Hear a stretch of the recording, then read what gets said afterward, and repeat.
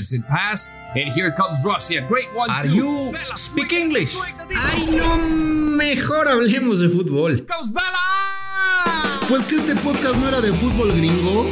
De la MLS, mi chato, donde las figuras, aunque hablan inglés, son puros latinos, hijo. Football in English, un podcast exclusivo de Footbox. Hola, ¿qué tal? Y sean todos bienvenidos a este nuevo proyecto, a este nuevo podcast, Football in English, a través de Footbox. Llegamos para quedarnos, vamos a estar en todas las plataformas digitales de audio. Estamos en Spotify, en Apple Podcast, en Google Podcast, en Amazon, en fin, en donde prefieras, ahí vamos a estar y ahí nos puedes escuchar en este que ya es, y eso que es apenas el primer episodio, el podcast número 1 de la MLS, junto a Rodolfo Landeros, junto a Chato Ibarrarán, junto a Felipe Morales, el Franco del fútbol. Hoy tenemos un invitado de lujo, un hombre que hizo su carrera en el fútbol mexicano, que emigró a Europa y que actualmente está en la MLS. Efraín Juárez, cuéntanos cómo ha sido esta aventura, por qué decidiste una vez retirado irte a trabajar como auxiliar técnico y empezar esta andadura en la Major League Soccer. Efra, ¿cómo estás? Bienvenido. No, primero que nada, muchas gracias por la invitación. Realmente es un honor que me hayan invitado en el primer podcast de ustedes, de este nuevo proyecto. Que les vaya muy bien, deseándole lo mejor, que sea un proyecto exitoso. Y más que nada, bien, contento. Una nueva, más que aventura, es un nuevo reto. La verdad que las aventuras muchas veces, no me gusta llamar cosas aventuras, porque a la aventura no sabes qué esperar. Aquí realmente es un reto que hay que trabajar, hay que aprender. Estoy en una totalmente, es el mismo negocio que es el fútbol, que todos lo amamos como deporte, pero es totalmente otra situación a la que yo estaba acostumbrado como jugador, y de repente hasta bromeo. Hoy sí estoy trabajando, nunca trabajé, solo jugaba al fútbol. Hoy sí estoy trabajando y cobro muchísimo menos. Entonces, pero bien, la verdad que muy contento en este nuevo reto por acá. Pues mucho que platicar el día de hoy, Efra, y bueno, para introducirte y que te salude también, ¿no? Todo el equipo desde Los Ángeles. Rodolfo Landeros, ¿cómo estás? Bien, mi querido Fer, un gusto saludarte, al igual que el resto de los compañeros. Efra, bienvenido, gracias por ser el padrino. Y cómo son las cosas, ¿no? Cuando tomas el reto de ir al fútbol nórdico en un país como Noruega, corrígeme si doy mal la pronunciación, el bolerenga, porque creo que la al con esta cosita la pronuncian como O. Te toca ser dirigido por Ronnie, y Ronnie es el que te invita a formar parte de su cuerpo técnico. Al final termina siendo una situación que quizá muchos veíamos como un destino recóndito, y termina por darte la razón el irte a Noruega. Antes que nada, un saludo, la verdad que también un gusto saludarte. Realmente es parte de la vida, ¿no? Estos retos que te enfrentas. La verdad que siempre en mi carrera tuve la fortuna de hacer diferentes cosas, hasta de repente loqueras. Después del sub-17 agarré mi mochilita y me fui a Barcelona. Experiencias que son diferentes, pero te vas acostumbrando a siempre vivir al límite, al nunca conformarte. Realmente muchas veces me pude haber quedado en donde estaba, ya sea en mi país, México, o tener una estabilidad, pero siempre me arriesgaba, más que nada arriesgarme a experimentar nuevas cosas, y poco a poco, a lo largo de mi carrera, ya al final, estaba en eso, ¿no? Estaba en una búsqueda de seguir conociendo, seguir aprendiendo, ir a nuevos países, ir a situaciones diferentes, y salió la oportunidad de Vålerenga gracias a amigos que conocían al técnico del Celtic, que es Ronnie Deila. Yo jugué en el Celtic, pero él dirigió 3-4 años después de que yo estuve, y en esa estar experimentando con esos amigos, coincidimos y terminé yo siendo su jugador, y hoy soy su auxiliar. Y es parte, creo que, lo vuelvo a repetir, ¿no? De arriesgarse, de tratar de buscar nuevas cosas, nuevos retos, nuevos sueños. Y hoy la posibilidad y el fútbol, la vida, Dios, me pone en un lugar privilegiado, realmente privilegiado, una oportunidad que me parece única por cómo se presenta, por las circunstancias. En mi caso, antes de tomar la decisión, cuando a mí Ronnie me llama y me dice, oye, quiero que vengas conmigo, quiero que vengas como auxiliar, quiero que toda la experiencia que tienes me la pongas al servicio del grupo, que me ayudes a mí, voy a un fútbol diferente, tú ya jugaste ahí. Y en esa toma de decisiones hablo con 2, 3 técnicos que tuve importantes. El Vasco, además lo quiero mucho, tengo una relación increíble, más allá del fútbol, de amistad. Con el Tuca, el propio Tuca, que también lo quiero muchísimo. 2 referentes que a mí me dijeron que los conozco y los admiro. Entonces les hablo y les digo, les expongo y me dicen, si no vas, estás loco. Es una oportunidad increíble, es una posibilidad. Además, que un noruego, un europeo, confíe en más allá que un mexicano, ¿no? En un latino. Normalmente los mexicanos nos llamamos a los mexicanos. O sea, yo me fui a dirigir y me llevé me decía Javier, yo me llevé a Nacho, me llevé a Manuel Vidrio, me llevé a Mario, me llevé a Omar Arellano. O sea, y que un europeo, un noruego, que aparte somos totalmente diferentes en mentalidad, en cultura, diga, puta, me llevo al mexicano, algo te vio.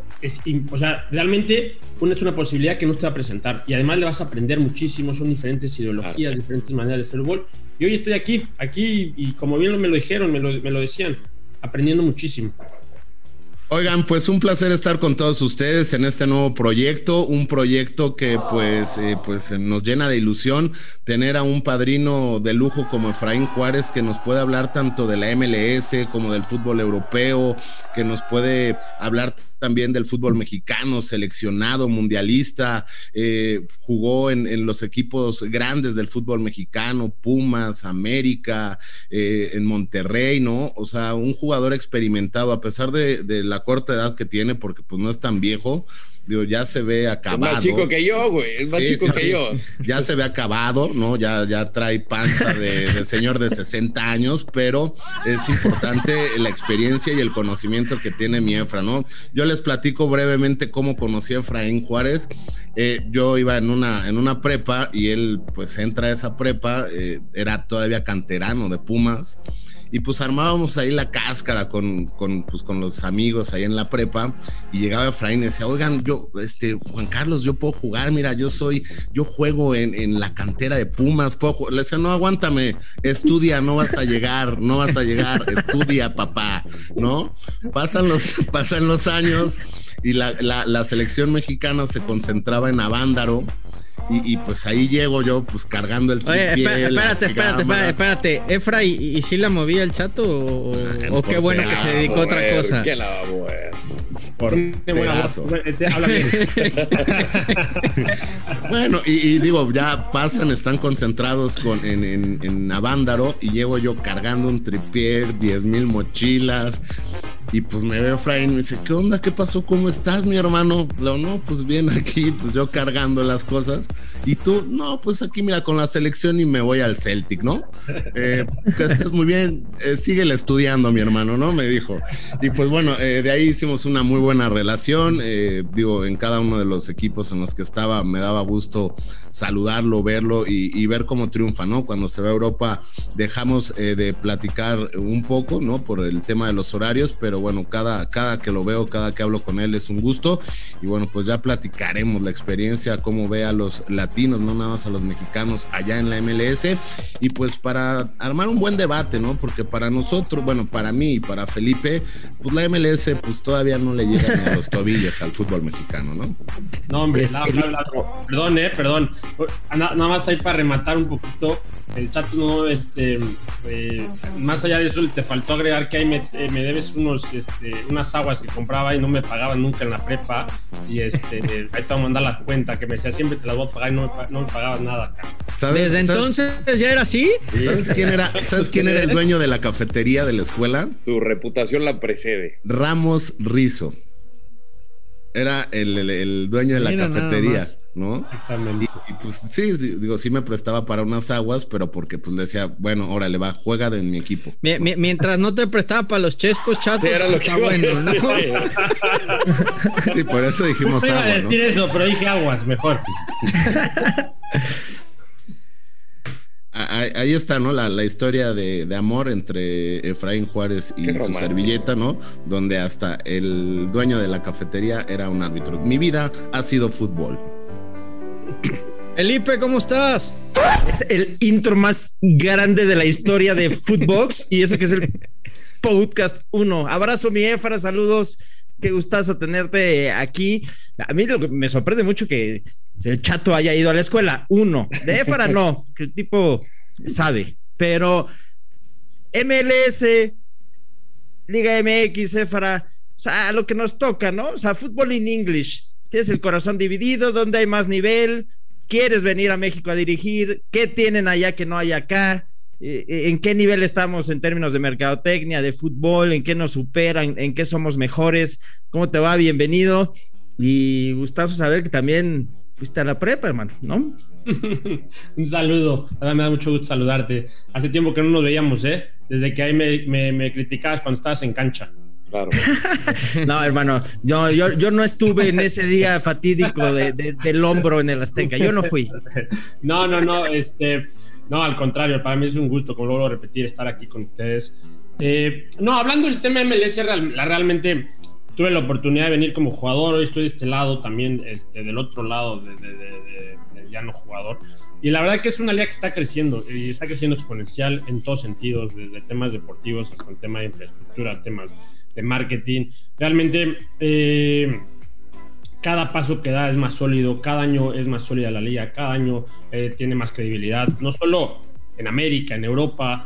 Es una liga que sí, que le falta todavía mucho por crecer en diferentes circunstancias, porque hay muchas cosas que no las entiendes, muchas cosas que el top salarial, hay jóvenes que están en la universidad y de repente son profesionales de un día a otro, que volteamos, y en mi caso digo, hijo, eso nunca va a pasar en México, es imposible, es muy difícil, porque además tienen los jóvenes que llegan, ¿no? Hoy y siempre han recorrido, han picado piedra, han estado desde las fuerzas básicas en cualquier club. Entonces son muchas cosas, pero al mismo tiempo realmente está creciendo bien, cada vez se alimenta o se retroalimenta con gente extranjera que viene a aportar, desde europeos, latinos, cada vez hay más técnicos latinos, cada vez hay más técnicos europeos. Los americanos los gringos aprenden muchísimo de eso, directores deportivos de todos lados, realmente están haciendo bien, están haciendo las cosas. Que les falta, sí les falta, pero les falta en temas más yo creo que de cancha, de campo, más que de afuera. Yo de afuera puedo hablar poquito porque no estoy en esta área, pero realmente en comercialización, en infraestructura. Yo estaba en Noruega y prendía la tele a las 2 de la tarde y veía un partido del MLS que están llegando ya a muchas partes del mundo, y eso es realmente parte de este país, de esta liga, ¿no?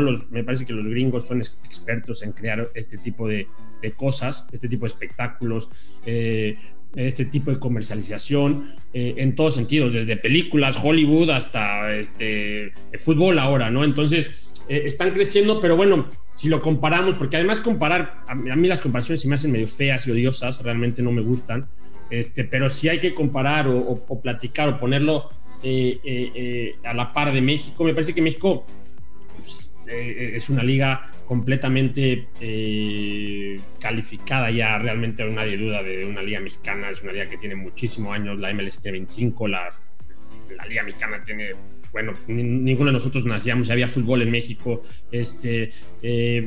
En temas, me parece, de fútbol, meramente fútbol de cancha, nos siguen, la Liga MX sigue muy avanzada, y lo vemos, ¿no? Lo vemos en Conca Champions, cada vez que se enfrentan los equipos del MLS contra los de la Liga Mexicana, pues realmente siguen siendo muy superiores en esos sentidos, pero las distancias se acortan. Antes no había finalistas en la Conca Champions de la MLS, hoy ya están. Ahora hay el siguiente paso, bueno. hay ser campeón. Qué bueno que se los aclaras a estos dos que están aquí, a Landeros, a Ceballos. Qué bueno, 3 contra 2, gracias.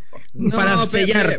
Pero yo creo que Efraín Felipe, Efraín va a coincidir con nosotros, porque es cierto, digo, a nivel general quizá el nivel futbolístico sigue siendo mejor en la Liga MX, eso nadie lo pone en discusión, pero que hoy hay equipos, y creo que Efra no nos va a dejar mentir, que le compiten de tú a tú en la MLS a cualquiera de la Liga MX, ahí están, y están Los Ángeles FC que echó en la última Conca Champions a Cruz Azul, a León, América, que por poco le gana la final a Monterrey, está Columbus Crew, que si bien le costó también en esta edición de Conca Champions, dio pelea, o sea, no es hablar de niveles, es hablar, creo yo, Efraín, y no sé si estarás de acuerdo, que sí hay equipos que por la estructura que tienen, perfectamente podrían competir ya en México, a ese nivel. Es que, a ver, tenemos que entender una cosa, no es solo un tema de MX o de la Liga de la MLS, hoy compite todo el mundo. Hoy lo vemos en los mundiales, lo vemos en las Eurocopas, lo vemos en la Champions League, lo vemos, o sea, hoy el fútbol, hoy Etiopía le compite a España, o sea, realmente hay las excepciones en clubes sin selecciones, pero son las pocas, son 5 o 10 clubes en el mundo que no les compite nadie, son 5 selecciones, 4, pero de ahí en fuera todo es parecido, todo es muy parecido, todo el mundo corre, hoy todo el mundo es profesional, hoy todo el mundo sabe pegarle la pelota, hoy todo el mundo tiene técnica, pero en Estados Unidos y en China, hoy perdemos con Japón, o sea, realmente el fútbol cada vez está más parejo en todos sentidos. Y la realidad es que es normal que la MLS compita con los equipos mexicanos, y es normal porque es parte de la globalización del fútbol, es parte de lo que estamos viviendo a nivel mundial, pero la realidad es que todavía, y a ver, mi punto es, y yo lo vivo día a día, porque yo lo veo, le falta a la MLS dar ese paso, pero no por los equipos, sino porque desde abajo todavía le falta estructura, no tienen fuerzas básicas todos los clubes, les faltan esos pasos y esas circunstancias que en un futuro, cuando ellos realmente se den cuenta de que hay que invertir en la cantera, hay que invertir en jóvenes, hay que invertir en el fútbol, quiten el tope salarial, ese es un tema primordial, o lo amplíen, en lugar de tener 9 millones al año, tienen que tener 15, 20 para poder competir, porque además te hacen diferencia los jugadores, te hacen diferencia, no es lo mismo, hoy se gasta todo el dinero en los ofensivos en Estados Unidos, en México es muy, un buen defensa central puede ganar más o menos que un buen delantero, o sea, en Estados Unidos no pasa, entonces están en esa creación de crear un espectáculo, que lo entiendo perfecto, pero también al mismo tiempo se están dando cuenta que eso ya pegó, ya la MLS ya es una marca reconocida a nivel mundial. Y ahora falta el siguiente paso, que es establecerla y afirmarla en el tema futbolístico. Y va a venir, ojo, va a venir. Yo no estoy diciendo que hoy por hoy esté muy lejos la MLS de México. Al contrario, cada vez se acerca más. Ahora, digo, también algo muy importante que comentar en todo esto, Efra, es el tema de los respaldos, ¿no? Los equipos que están atrás, ¿no? Por ejemplo, yo le voy al New York y ¿A cuál New York, Chato? ¿A cuál New York? Hay dos. ¿A cuál de los dos? Al otro. No tienes ni idea. Al otro que no sabes ni cómo se llama, pero a ese le vas. New York City. Muy bien. FC. No, pero no, o sea, por ejemplo, el equipo donde está Efraín trae un respaldo atrás de equipos europeos exitosos, ¿no? Y así hay varios equipos dentro de la MLS, ¿no? O sea, al final, digo, sí, los años son muy importantes, la Liga MX pues lleva muchísimos años más de experiencia, digo, al final sí se le está compitiendo ya la MLS, porque como bien lo comentabas, Fer, como bien lo comentaban, el tema de, pues ya en Conca Champions ya sea, equipos de la MLS eliminan a mexicanos, ¿no? Y a grandes, ¿no? O sea, como Cruz Azul, un León que estaba imparable, ¿no? Unas Águilas del América, ¿no? O sea, ese tipo de cosas, pues sí ya está cambiando, ¿no? Si el tope salarial sí es algo muy importante, pero para mí, o sea, otra vez en lo personal, mi New York es el mejor equipo, no los... Sí, eso es bien importante, porque por ejemplo el DC United tiene el respaldo de mi Necaxita, entonces ahí ya se elevó el nivel, muy bien. Antes de dejarte ir, yo sí quisiera preguntarte, como es ex seleccionado nacional, hoy como alguien que trabaja en la MLS, ¿entiendes que el máximo goleador en la historia de México, que el hombre que la está rompiendo esta temporada en la MLS y que lo ve semana a semana, no esté en selección mexicana? ¿Que Chicharito esté borrado de la selección en este momento? La verdad, realmente, para mí, de mi parte, y te lo digo de corazón. Espérame, Efra, espérame. Antes de que sigas, tenemos que dar por terminado el día de hoy este podcast. Y si te parece bien, en la siguiente emisión nos das tu opinión. Tendría que estar Chicharito, tendría que estar el mejor jugador esta temporada de la MLS en la selección mexicana. Soy Fernando Ceballos, junto a Rodolfo Landeros, el Chato Ibarrarán y Felipe Morales. Esto fue Fútbol in English, episodio 1. Mañana más con Efraín Juárez. Fútbol in English, con Rodolfo Landeros, Fernando Ceballos, Felipe Morales, el Franco del fútbol, y el Chato Juan Carlos Ibarrarán. Podcast exclusivo de Footbox.